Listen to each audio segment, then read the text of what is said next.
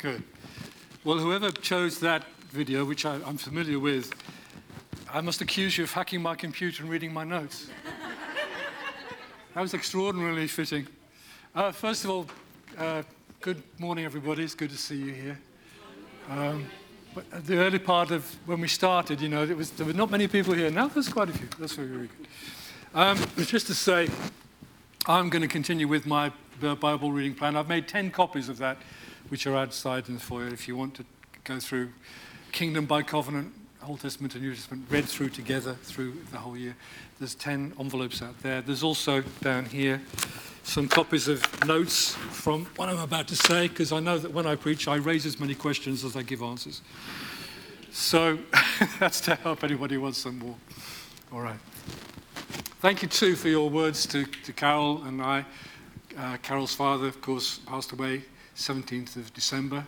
We came to the Carol service in the evening just having heard that, and we were away for the weekend, last weekend, with our whole family. We are going to Jamaica for the funeral on Friday the 12th of this month, which is an unexpected extra journey in these times. But so thank you all for your greetings, your condolences on that score as well. Next Sunday morning, I won't be here because Epping have asked me to switch. I was to be there on the 14th of January, but they've asked me to go on the 7th, so I'll be there. Carol will be here, but I'll be there next Sunday. All right. Let's pray, shall we? Get into these scriptures together. Holy Spirit, please come to us and help us this morning. Energize our thoughts, our minds, our hearts, so that we will be led to a greater focus of faith and obedience to our Lord Jesus. Help me to speak. Help us all to listen, to comprehend, to process, and to respond. In Jesus' name, for his honor, we pray. Amen. On the last day of 2023, I want to ask this question: what lies ahead? I'm not about to make all sorts of prophetic predictions. That's not my style. But what may we expect in the coming year and years? I'm not talking about British or worldwide politics particularly, or economics or climate change, because there's an even bigger picture than those that the children of God should be seeing. What happens from now onwards in the advancing kingdom of God's Son? What can we expect to see? When will he return? I'm not answering that. Let me say clearly, I'm not predicting the Lord's return in the coming year or placing any date or time on that. I learned a long time ago not to follow that kind of foolishness. Jesus said, no one knows about that day or hour, not even the angels in heaven, nor the Son, but only the Father. Now, he wasn't there talking about the events that were going to take place in Jerusalem in the 80s, 60s. He was talking about his appearing, the day of his appearing. No one knows the day of his appearing. People claim that by discerning the signs of the times, they can predict the day. My understanding of the words of the Lord Jesus is that in the Olivet Discourse, Matthew 23 to 25, Mark 13, Luke 21, is that he gives signs of what was going to happen in that generation. AD 60s finishing in AD 70 with the destruction of Jerusalem and the temple. But he gives no signs. He emphasizes he gives no signs that predict his appearing. And by the way, the people who are always checking signs, they've come and gone in my lifetime, and I'm getting old, but they do. They just do, all right? When some prophets predict these things and they get it wrong, do you know what they do? They just give you an update. Unashamedly. Oh, no, it's going to be so-and-so. No. Not, I got it wrong, sorry.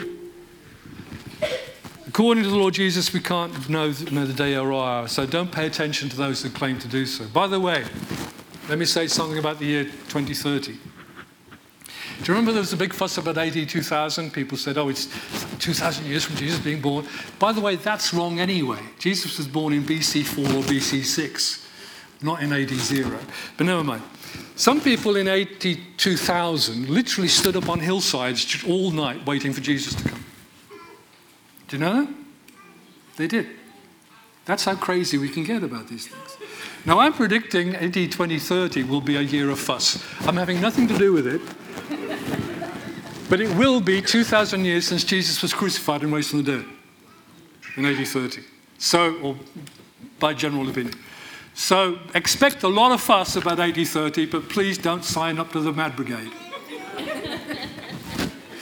So until the last day actually arrives without pre-announcement, what lies ahead? Some people would prophesy glory. Some would prophesy gloom. Well, what about both? Here's a scripture I want you to take away from this morning. Isaiah 60. This is referred to a number of times in the New Testament.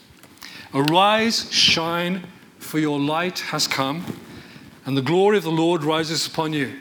For behold, darkness covers the earth. Thick darkness is over the peoples. This is the nations in view here. But the Lord rises upon you, and his glory will appear to you. Over you, sorry. Nations will therefore come to your light, which is, of course, the light of the Lord in us. Nations will come to your light, and kings to the brightness of your dawn. Can you see that both happen together there? The light increases, the darkness gets deeper. Now those words in Isaiah 60, of course, link back to Genesis 1. In the beginning, God created the heavens and the earth. The earth was formless and void. Darkness was over the surface of the deep. It was deep darkness. And the Spirit of God was hovering over the surface of the waters. And God said, let there be light. And there was light. And the light was separated from the darkness.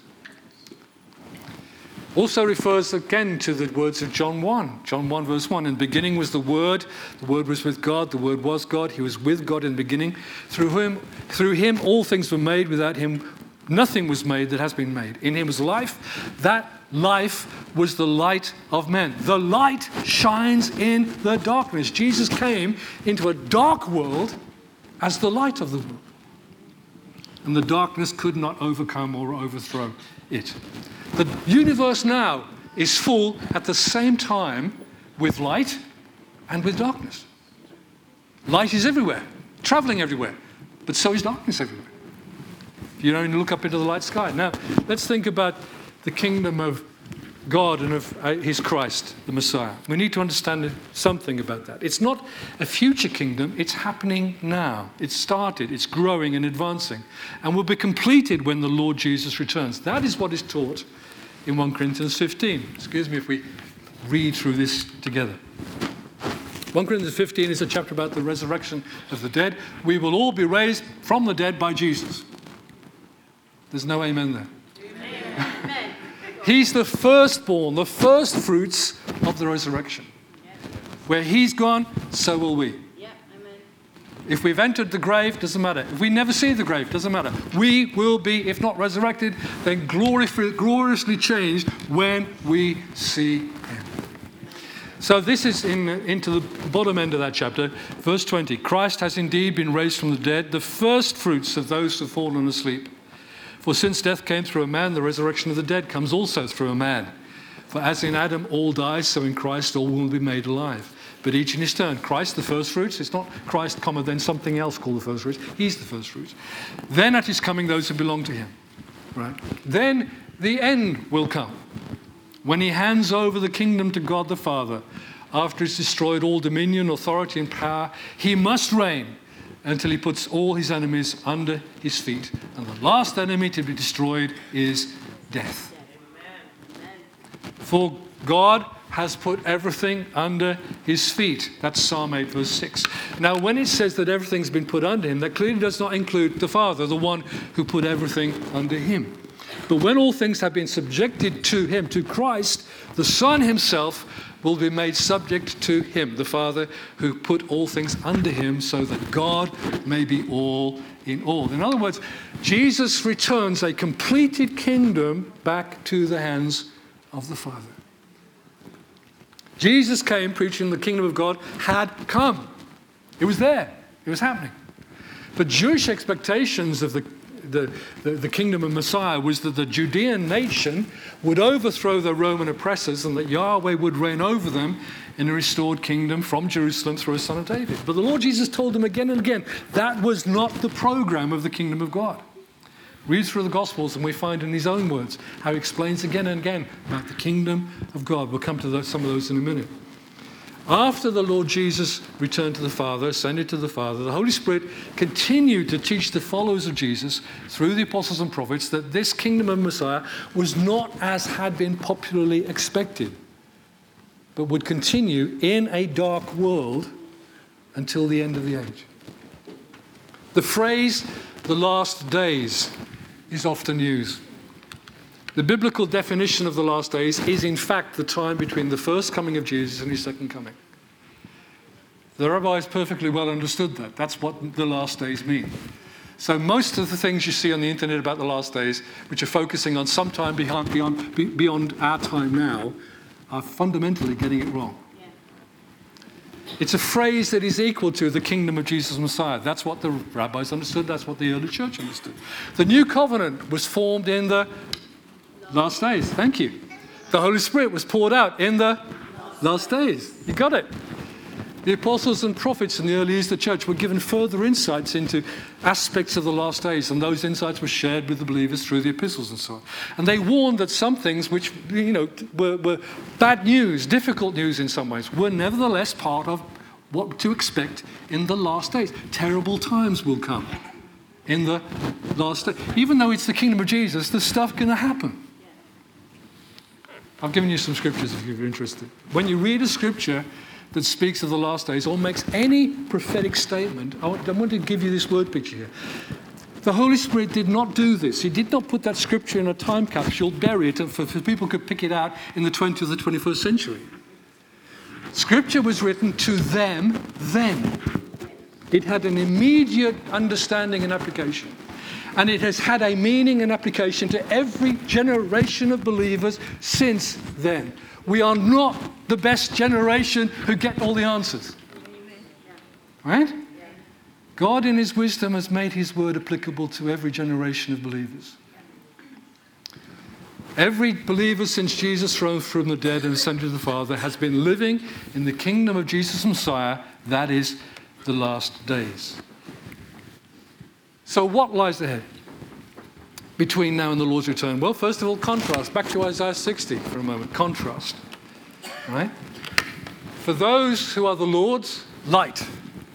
For those who are not, darkness. A darkness that perhaps even deepens. And note this, the light for the believers should be increasing. Get up, wake up. The light of God has come to you. It's time to arise. It's time to get up. Paul quotes that in Ephesians. This theme of light and darkness is often repeated throughout the Old Testament, through the epistles rather. The prophet Isaiah does not say the darkness will be destroyed, but the light will overcome it. The light will invade it. You cannot avoid the light. No matter how dark a place you choose, the light still finds you. We've been fed the idea that the mission of God and of Christ, the church in this age of the kingdom of Jesus, is to somehow overthrow all the darkness and evil in this world and make it all right. I don't think that's true. We are to resist evil, yes. We are to declare God's righteousness to a lawless world, yes. We're to be examples of those who live not by the standards of this world, but by God's. Yes. We're to care for the oppressed and resist oppressors. Yes. But to throw down all ungodly authorities and establish some sort of Christendom. Let me tell you something. If you read English, European, and American history, we already tried, and it didn't work. You cannot subject godless people to godly rule, and somehow that makes them godly. Doesn't happen. That's not how the kingdom of Christ works. In Matthew 13, there are a series of parables in which Jesus defines as the mysteries of the kingdom. Let me just mention them to you. The parable of the sower, the seed, and the soils. That's my title for it, because it's not just the sower, it's not just the seed, it's also about the soil. Then he explains that. The parable of the weeds, which he later explains. The parable of the mustard seed, which is one little seed that grows into a big tree and then birds of the air come and roost in it. And the parable of the yeast or leaven mixed into flour. Then there's the parable of the treasure and the pearl, which are a little bit different. And then there's the parable of the net. One net is thrown into the sea and picks up fish, good and bad, which are then sorted out. Now, in most of those parables, there is some darkness and evil at work, which is why they are mysteries of the kingdom. The stuff there we don't want to negotiate. We think, really? Ooh. In the sower, Satan takes away the seed of the gospel from some people. Really? Yes. In the weeds, an enemy sows weeds amongst the harvest of the Lord's field. And the servants say, shall we take the weeds out? No, you'll damage the grain. The grain's far more important. Leave it until the day of harvest, and then the grain will be gathered home and we'll burn the weeds. But who planted the weeds? The master says, an enemy did this. In the mustard seed, the birds of the air roost in the full-grown tree of the kingdom. Now, birds of the air, we go, oh, nice little birdies. The Bible doesn't treat birds of the air in that way. We're thinking of carrion crows and things like that, things that eat on dead meat, roadkill, stuff that other people have thrown out of their houses. The birds of the air roosting is not a good picture. It's saying evil is at work even within the kingdom of God. In the net, good and bad fish. The two that are different, the treasure and the pearl. The man sees treasure in the field, goes away, sells everything he's got to buy that land because he wants that treasure. The pearl, a man sees a pearl, which is like, wow, that's the biggest, best pearl I've ever seen in my life. Again, sells everything he has to get it. What is the picture there? The treasure of the kingdom of God is in this world, but when you find it, you've got to go for it. Sell everything you have to find Christ in his kingdom. Because it isn't public, it isn't out there. Jesus doesn't walk around saying, I'm here, I'm here, I'm here. You've got to seek him. And it's a treasure. And when you find the treasure, don't let anything stop you taking hold of that treasure. Amen. Sell it, smash it, destroy it, whatever stands in your way. These parables taken together teach us that the kingdom of God does not overthrow all evil in this age. But the kingdom of God advances and grows until the reign of Jesus is completed and his mission is fulfilled. But at the same time, evil continues to grow. Wheat and tares grow to maturity. Only at the end of the age, note that at the end of the age, are the weeds taken away from the good wet grain, the bad fish sorted out from the good, and then the righteous shine in the perfected kingdom of their Father. So what lies ahead? Contrast. In fact, increased contrast. For the people of God, the children of God, we should learn and be growing to live more and more in the light of God. But that doesn't mean the world is suddenly going to get all full of light. Darkness is still there. And it may even deepen. But I must also say this. Continuity. Let me read this scripture, or normality. This is what we're talking about now. Continuity or normality.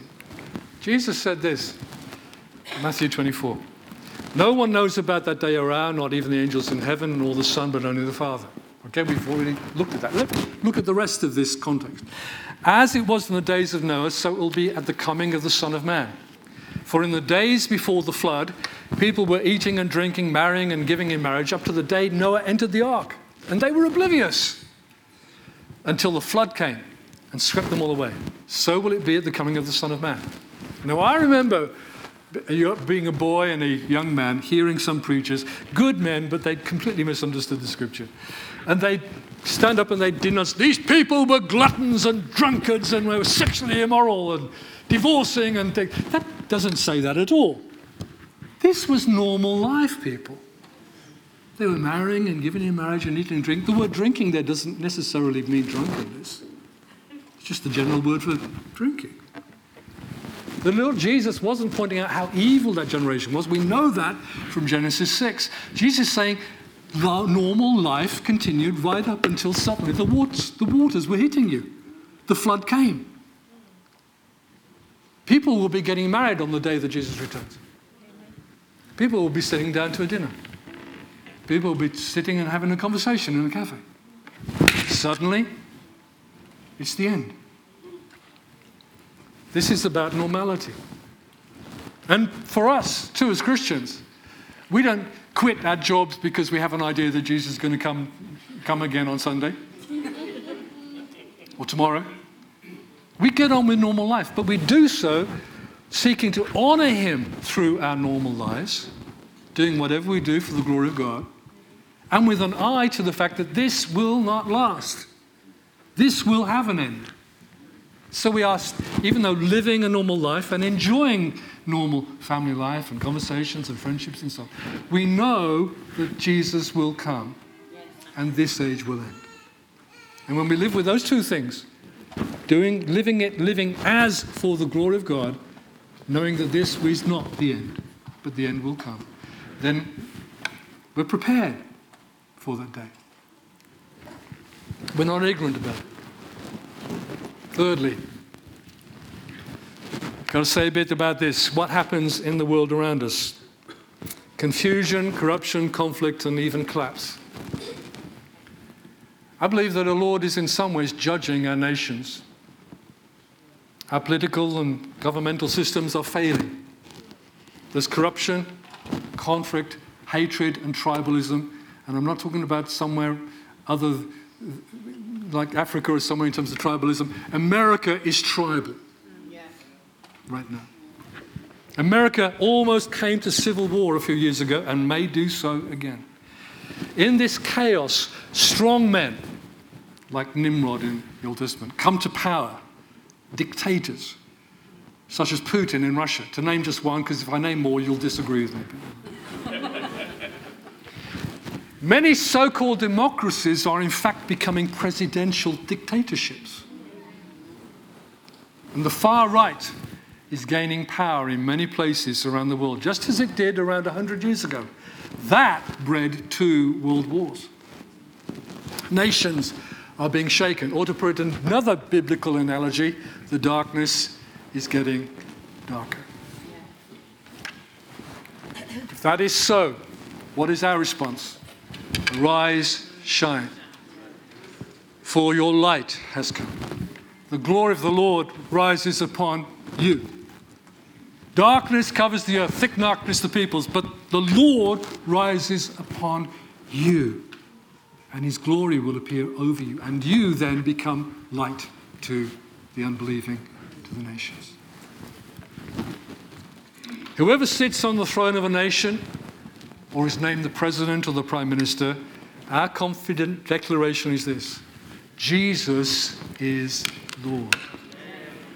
The government of Carol and I and our household doesn't depend upon who's in number 10 or who's in Windsor Castle. Our Lord Jesus reigns over us. Nice amen from Miran. Well done, Miran.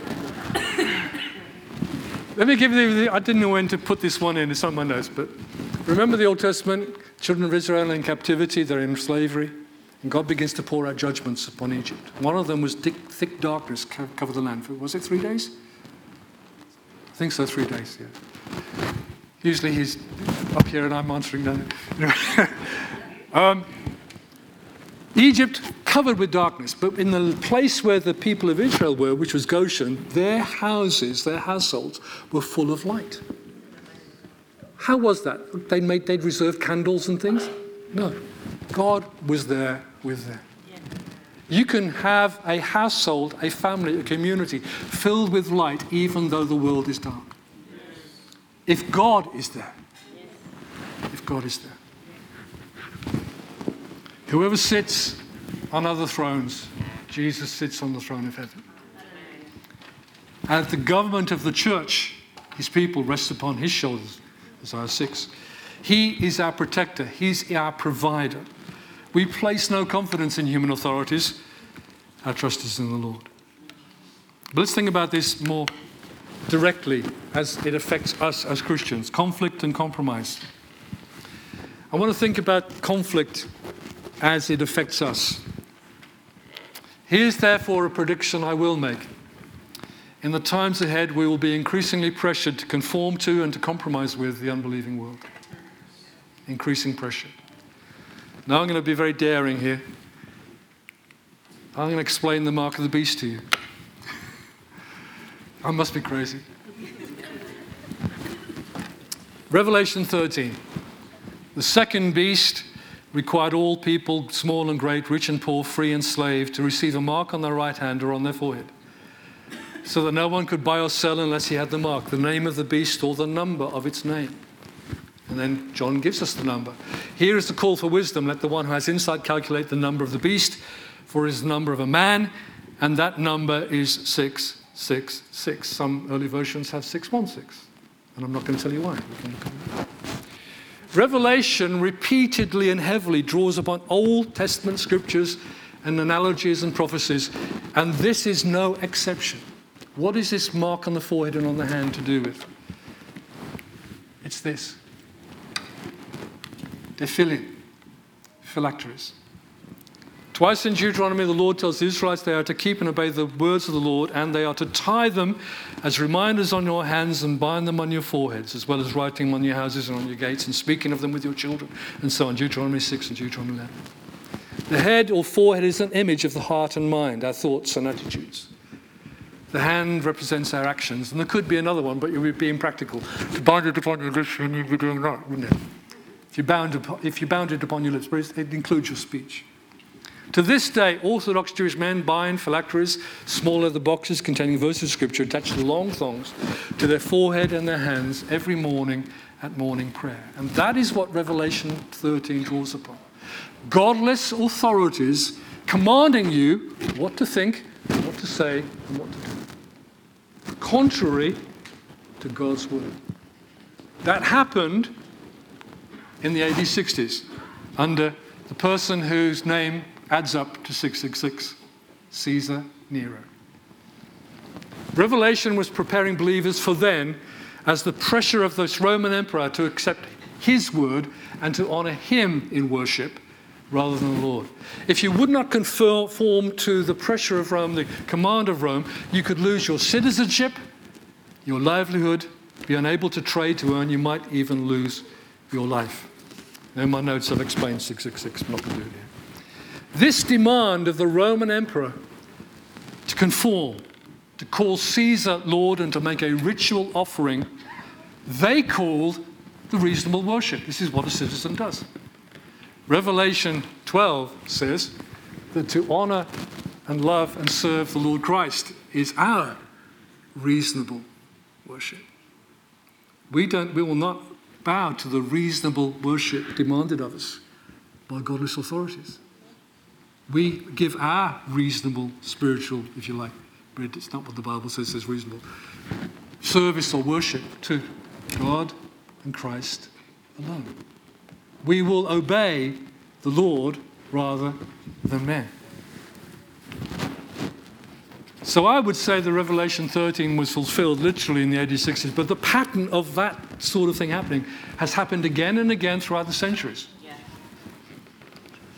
Godless authorities demand we think and behave as they direct. The children of God can't do that. We can't make that compromise. Better to lose livelihood or even life itself. We're under pressure to accept the attitudes and behavior of this godless world. Right now, some Christians who resist that compromise and choose to obey the Lord are losing their jobs. And I can only expect that that pressure will continue. And that pressure will also begin to affect Christian charities. If we do not accept what we're told and practice what we're told, we'll probably have to lose our charitable status. But I believe it would be an honourable thing to do so, rather than submit our heads and our hands to godless authority. So we don't literally bind tefillin, phylacteries, but we are bound to the Word of God. We cannot do something contrary to God's Word. Then, of course, Revelation 20 talks about a final conflict as well. Revelation 20 speaks, of course, of a 1,000-year reign, a millennium. Since the early centuries of the church, AD 200, 300, that kind of time, there's been a debate about whether that refers to a future period of time after the Lord's return, or to this age, the time between the coming of Jesus, first coming of Jesus and his return. I take the latter view. I may have grown up doing that because the first pastor I really knew when I was growing up was an Elim man who was working outside of the Elim at the time, and he was of that second view, which is called postmillennialism. So I probably grew into that, being honest. But however you understand the millennium, Revelation 20 is more about the end of the millennium than the millennium itself. It's more about what happens at the end of that time. And at the end of that time, Satan is released from some age-long restrictions and sets about deceiving the nations into a ridiculous rebellion against the Most High. I mean, it's foolhardy to say the least. Now, I don't accept the theories of a future 7-year tribulation. I believe they happened in the 1860s, or a secret rapture even. Both of those theories, by the way, were brought in the early 1800s and were part of the new system formed then of dispensationalism. They were unheard of for 18 centuries. They were brought about. I was going to say the word invented. I would say that. I mean that. But there will clearly be a period of great conflict at the end of this age, whatever that age means. Righteousness and wickedness, the godly and ungodly, grow alongside each other until the last day. They both come to fullness, maturity. That's what the Lord's parables in Matthew 13 tell us. Revelation prepares us for really a huge final showdown. So, since that's how I see Revelation 20, I've got to be prepared for an increased time of final showdown, according to my view. If you think of Revelation 20 in a different way, you still also got to negotiate that thing of final conflict, final showdown. Brings us to our last 3 points. We as Christians are not looking for the collapse of all things. That may happen. But the completion of all things, what we read in 1 Corinthians 15, the bringing together of everything under the rule of the Lord Jesus, so he returns a completed kingdom back to the Father. We will not see heaven on earth until after he comes. It will not become all right and all good this side of that last day. But as the gospel goes to every nation and the Lord's children are gathered to him, the world will come to its end and he will come in glory, raise the dead, judge the world, and bring in the eternal, uncorrupted kingdom of God and the Lamb. Heaven and earth will become one in a renewed creation, as it was at the beginning, God walking amongst men, well, 2 of them at the time. And the children of God will live in the glorious presence of their Father. We are looking for the consummation, the completion. When we pray, your kingdom come, I'm not thinking of a future millennium. I'm praying for Christ to complete his kingdom. Please, Lord Jesus, come, Lord Jesus. That's the prayer at the end of Revelation. Even so, even though it's going to be all sorts of stuff on the way, even so, come, Lord Jesus. Yeah, even though there's trouble between now and then, come, Lord Jesus. Yes. Yes. We are looking and hungering to see this done, this completed. The reign of Jesus being fulfilled. And then we see his face. Eager, longing for that day. The second of these 3 points is this. In these times, what lies ahead is this: our unchanging Christ. The Lord Jesus sent his disciples into the world, told them that they would be oppressed and persecuted, yet they began the program of bringing the gospel to the nations, to the ends of the earth and to the ends of the age. Notice his promise. The Great Commission of Jesus comes with a great promise. Behold, I am with you always, even to the end of the age. Amen. Amen. He is not going to quit on us, is he? He's not going to go away from us either. He promises his presence continually through everything that happens until this age ends. The I am, Yahweh, became flesh. The God who was and is to come became the Almighty, the Eternal One, in and through Jesus Christ. Paul, writing to the Hebrews, says that the example and evidence of any Christian leader worth listening to and following is simply this. This is the sum of our lives and of our work. Jesus Christ is the same yesterday, today, and forever. That's the context of it. Christian leaders, that's what we're saying to you. That's what it adds up to. And if our lives aren't displaying it, please tell us. Jesus is never going to change because he's really the Eternal One. And in all that lies ahead, increased conflict and contrast, the pressure to compromise, confusion in and even the collapse of human society. Bear in mind, some human societies have collapsed. That's what all the refugee thing is about. Some societies have collapsed. We are so blinkered in our thinking about Britain and England. But our Lord will not change. He's immutable, unchangeable. Time changes us. Boy, do I know about that. But it does not change him. He's the eternal one. Risen from the dead, ascended to and glorified with the Father and with the Holy Spirit. Our Lord Jesus Christ does not change, but remains the same for us. And his promises do not change. And his word doesn't change, which is why we can't change what he says. We can't change what we're going to obey and not obey. Because it says that is every bit as important as his precious promises to us. Lastly, what will not change is his covenant faithfulness. God is not making up his mind how he feels about you. Can I say that again? God is not deciding how he feels about you, how he's going to act towards you. He has sealed that into a covenant which was forged in the body and blood of Jesus at Golgotha. His, I'm going to get stuck in a moment. His covenant is unchangeable. It will not be changed. Because we are in Christ, we belong to him in such closeness that the scriptures calls us members of his body. We are participants in a new covenant that was made and sealed by his body and blood. That covenant is unchangeable. Amen. It's eternal. He will keep his promises. He will not fail us. He will not forsake us because he's promised not to do so by an oath. He's sworn by himself. I will not leave you. I will not forsake you. He's the faithful one. Lamentations 3. Lamentations is a book of outpouring of woe. You think, how long is this going to last? And then in Lamentations 3, Jeremiah makes this statement. Because of the loving devotion of the Lord, we are not consumed. His mercies never fail. They are new every morning. Great is your faithfulness. My brothers and sisters, though things get dark and difficult, our God does not change, and he is not going to change how he operates towards us. We are the people of God with light in our households and with his provision coming through our doorsteps. That's what we need to keep hold of. This is how we overcome, believing these things to be eternally true. So the Romans 8, Paul talks about, we are more than conquerors. That's an interesting word.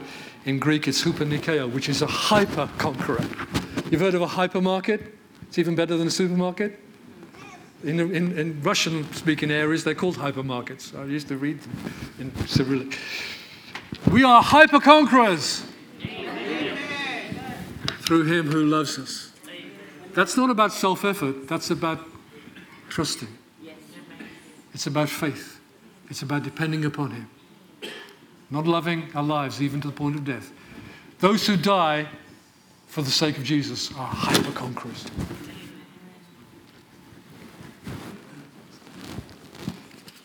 By the way, so when the mark of the beast, you got it, didn't you?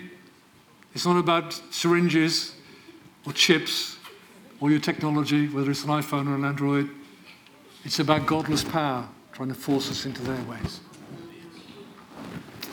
What lies ahead for us? Challenging times, but an unchanging and covenant-keeping Christ.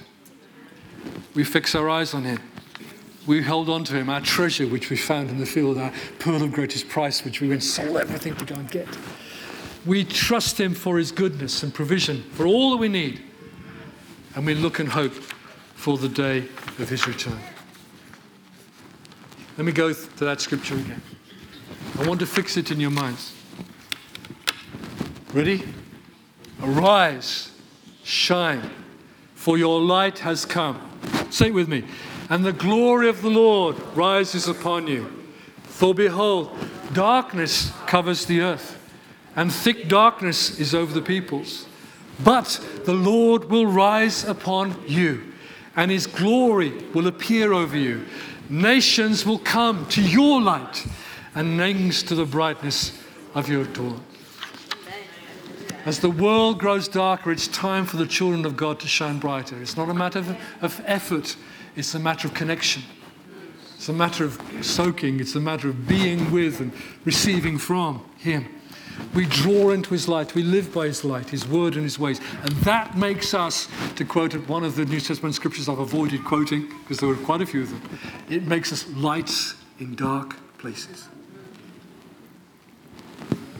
And though some may not wish to have that light at all, some of the people we encounter in those dark places will be drawn to His light through us.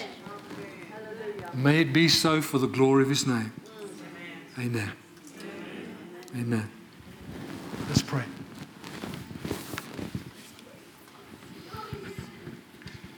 Oh, Lord Jesus, we thank you. You came as the light of the world. And then, with the disciples, you turned that around. You said to them, you're the light of the world. I'm sure they were wondering what He meant by that. But because you live in us, as we live in you, as we draw near to you, as we receive from you, as we obey you and trust you, we become light in the Lord. And we pray that every one of us, Lord, may have personal lives filled with light. Home lives filled with light. When we go into the dark places of the workplace, the street, the marketplace, and so on, we will be people who are carrying light.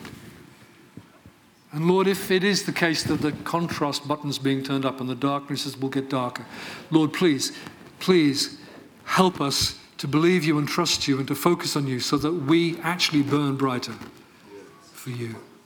For your name's sake we pray. Amen. Amen.